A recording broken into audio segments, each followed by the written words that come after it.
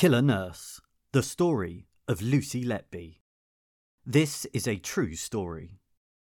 It is an unseasonably warm day in September 2011 at the University of Chester. The auditorium hall throngs with excitement, packed with proud parents, beaming faces and excited students. It is graduation day here, and hundreds of students are eagerly awaiting their turn to collect their certificates. At the side of the stage, a nervous 21-year-old student by the name of Lucy Letby anxiously fiddles with her fingers. She is slight and blonde and has a shy disposition. While her classmates excitedly wait their turn, Letby hates being the centre of attention, preferring to blend in quietly in the corner. Her friends would later come to describe her as awkward and geeky. Finally, it is her turn, and she hears her name called over the microphone. She swallows, tries to steady her trembling legs, and walks up onto the stage. She looks out into the audience and sees her parents, her father grinning with pride, her mother tearful. She offers a shy, meek smile as she shakes hands with the university chancellor and collects her certificate. She has graduated with a nursing degree, having spent 3 years studying hard and carrying out placements as a student nurse at Liverpool Women's University Hospital and the Countess of Chester Hospital. She can't help but feel a swelling of pride as she looks out at the audience. Since as long as she can remember, she has always wanted to be a nurse. She has never had any doubt about this and has determinedly pursued a career in medicine. Graduating from university is a special moment for anyone, reflecting years of study, academic prowess, and hard work. But graduating with a nursing degree carries something even more significant. It qualifies you to work in one of the most important professions in society, one where people place their utmost trust in you, one where you care for people at their most weak and vulnerable, and one where you have the most enormous responsibility imaginable, the power to save lives. Or, in the horrific case of Nurse Lucy Letby, the power to kill. This is the shocking true story of the British serial killer nurse Lucy Letby. Based on court and documentary evidence, this podcast dramatisation examines her shocking crimes and what became one of the biggest criminal trials of the century. Due to the distressing nature of her crimes, listener discretion is advised. I'm Joshua Perry Parker, and this is Killer Nurse, the story of Lucy Letby. Episode 1, Nurse on Duty. It is 2012 at the Countess of Chester Hospital. The hospital has long had a presence in the English city of Chester, having originally operated as an asylum in 1829, before evolving into a hospital with the creation of the NHS in 1945, and finally named as the Countess of Chester Hospital by the Prince and Princesses of Wales, Charles and Diana, in 1984. It is a large, modern hospital, with 625 beds, an accident and emergency department, and a neonatal unit. It is here where we find Nurse Letby. Letby has been working as a registered nurse in the neonatal unit for several months now. Inside the hospital, it is a highly stressed and pressured environment, and staff are often dangerously overworked. The NHS, the British National Health Service, often revered around the world, feels like it is in a perpetual crisis, struggling to cope with an ever-growing and ageing population, requiring more and more complex and expensive medical treatments. Letby, however, enjoys her work. It was always her dream to work in the neonatal unit, and she enjoys spending time with the babies and parents in her care. Parents of babies in her care commented that she was fairly reserved, but happily chatted about her life, often sharing her interests with them. Normal, ordinary things. While she has been enjoying her work, she finds it a little, mundane. She tells colleagues that her real dream is to work in the neonatal intensive care unit, saying that she finds non-intensive care boring. It is several years later, in 2015, that Letby finally qualifies to work with infants requiring intensive care. These infants, born prematurely and with complex and serious medical needs, are perhaps the hospital's most vulnerable patients. They require 24 hours a day intensive care and the latest in medical technology and treatment. Babies are designated to specific nurses depending on their care level. Nurses are often alone with infants for long periods of time, particularly on the night shifts, which are the shifts that Letby prefers. It is in this same year, in this same hospital, where her crimes began. The following content is distressing, and we will not go into graphic details of her crimes. It is not the intent of this podcast to sensationalise her actions. However, we will describe the events as told in court, and of which she was convicted. It is the 8th of June 2015 at 8 p.m. A premature but healthy baby boy, baby A twin, is in nursery 1 on the ward, and Letby is the nurse on duty, working the night shift. The boy had been handed over to Letby shortly after she started her night shift, with the paediatric registrar having clocked off when Letby was 30 minutes into her shift. Letby is alone with the tiny child.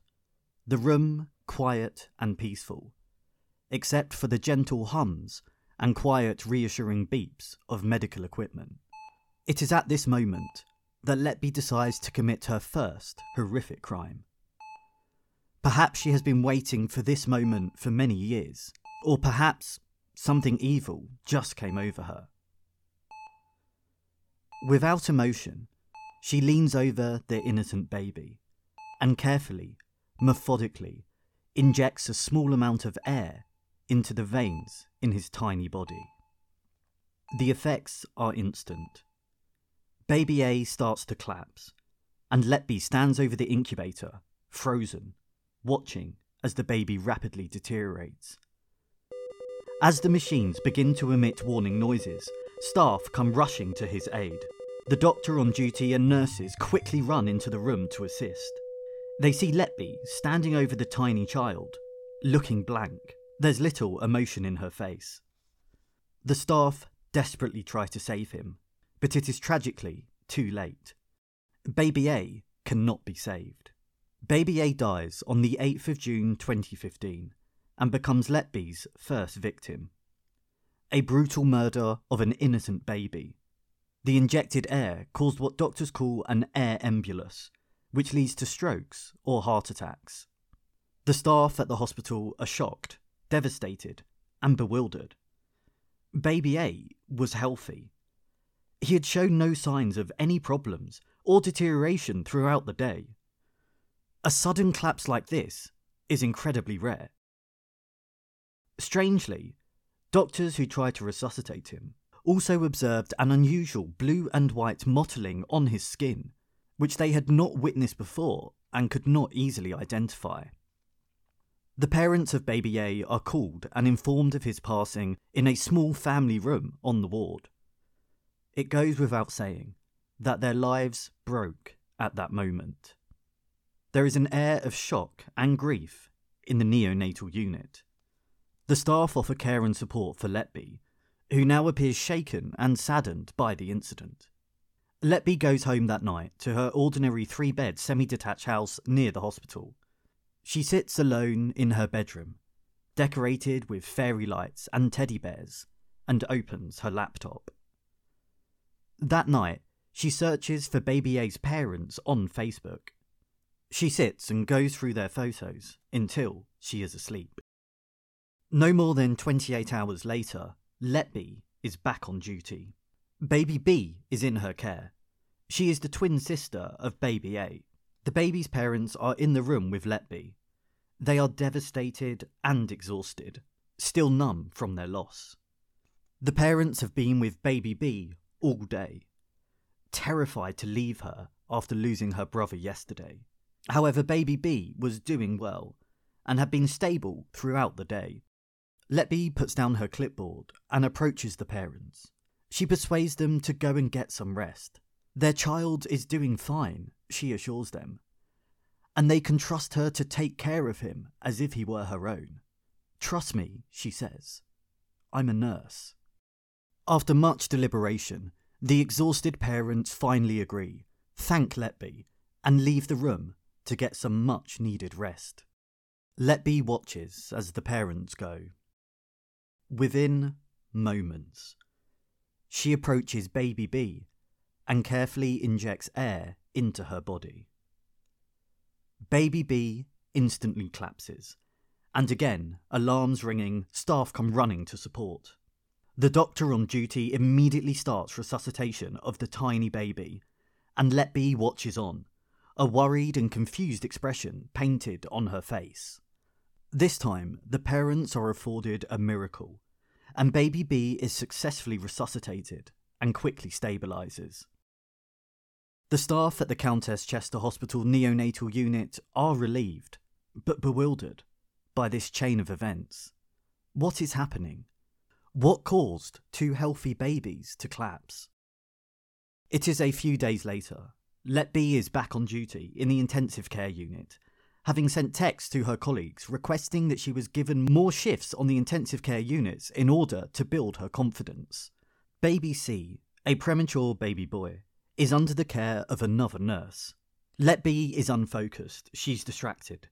She keeps paying attention and coming over to baby C, even though he is not under her care. Something keeps pulling her over to him. Her shift leader notices this and tells Letby to focus on her designated babies. Letby and another nurse are both caring for their designated babies, the medical equipment gently humming and beeping. After some time, the other nurse on duty leaves the room, perhaps to attend to another errand, or perhaps just to use the bathroom.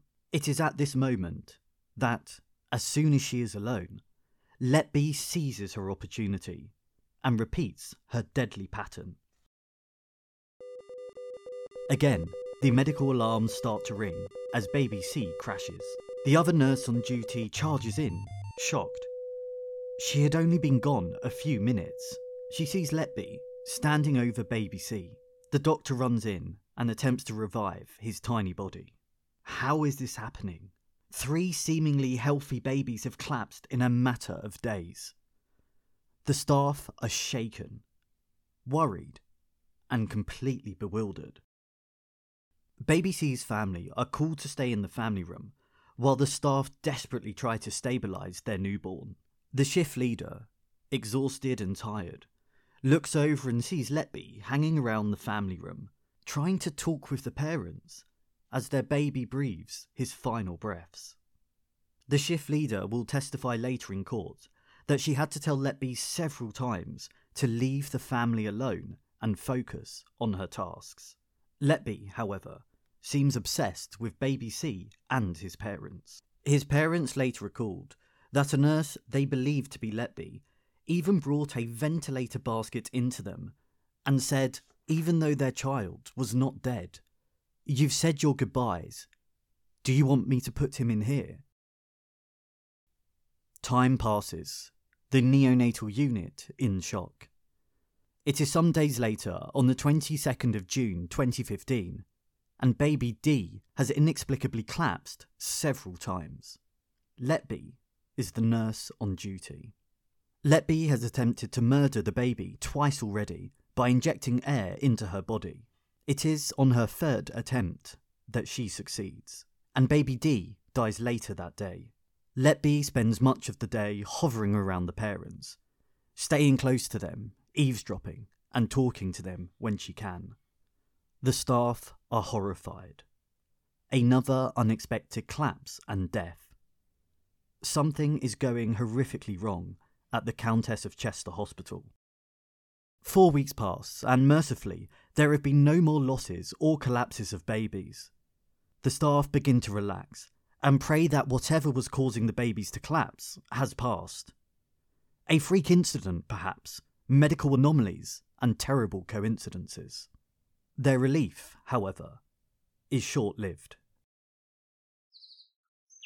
It is 9 p.m. on the 3rd of August, and the sun is setting on a sunny summer's day. A mother has come to the neonatal unit to give her baby, baby E, her express breast milk. She is tired, emotional, But baby E is doing well. It is at this point, walking in the corridor, that the mother hears a high-pitched, shrill scream coming from the intensive care unit. Even though her baby is just days old, she can recognise his scream.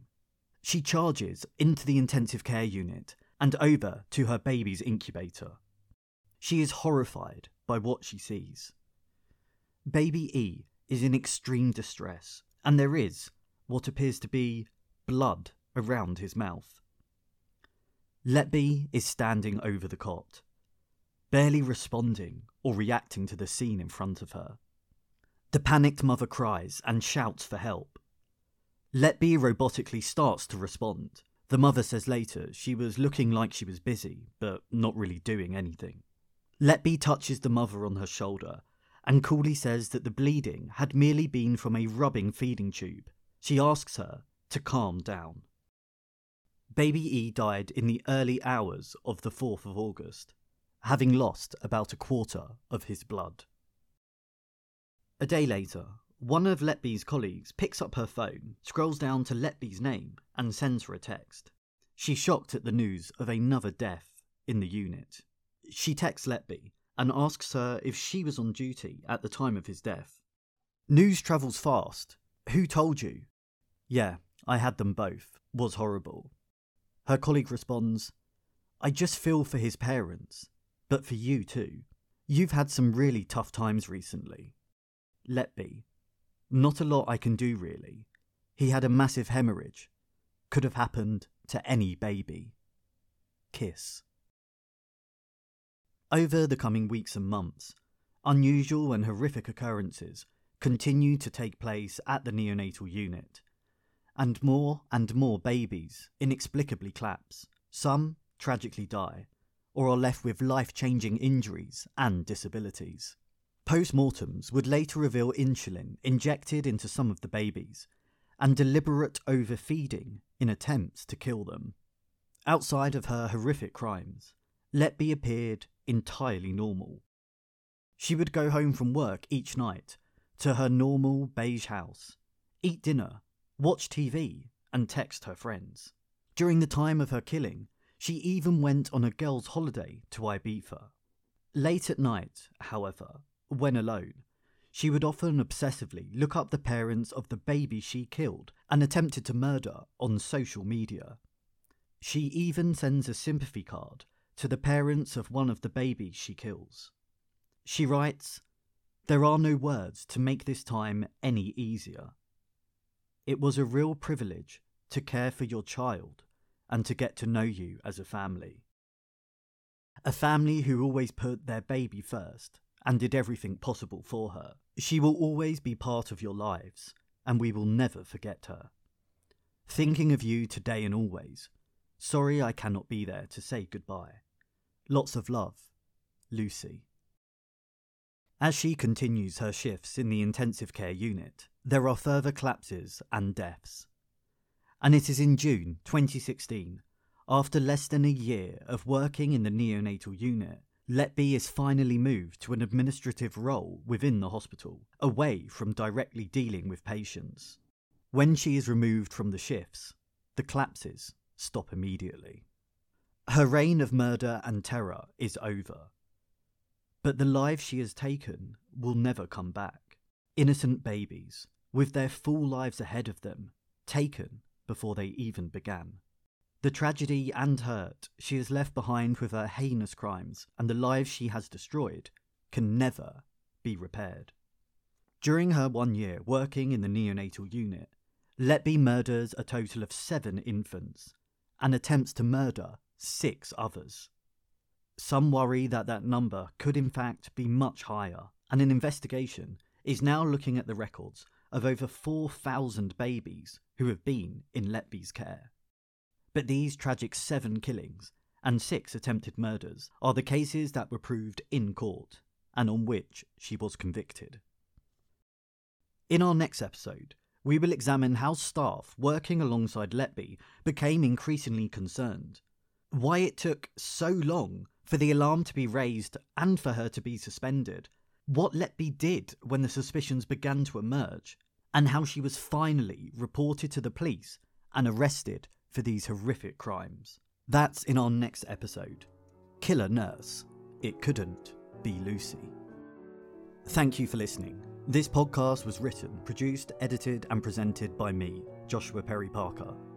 While the podcast is based on true events, some names and locations have been changed to protect the privacy of those involved, and some scenes have been created for dramatic purposes. If you found this podcast interesting, please do rate, subscribe and recommend it to your friends.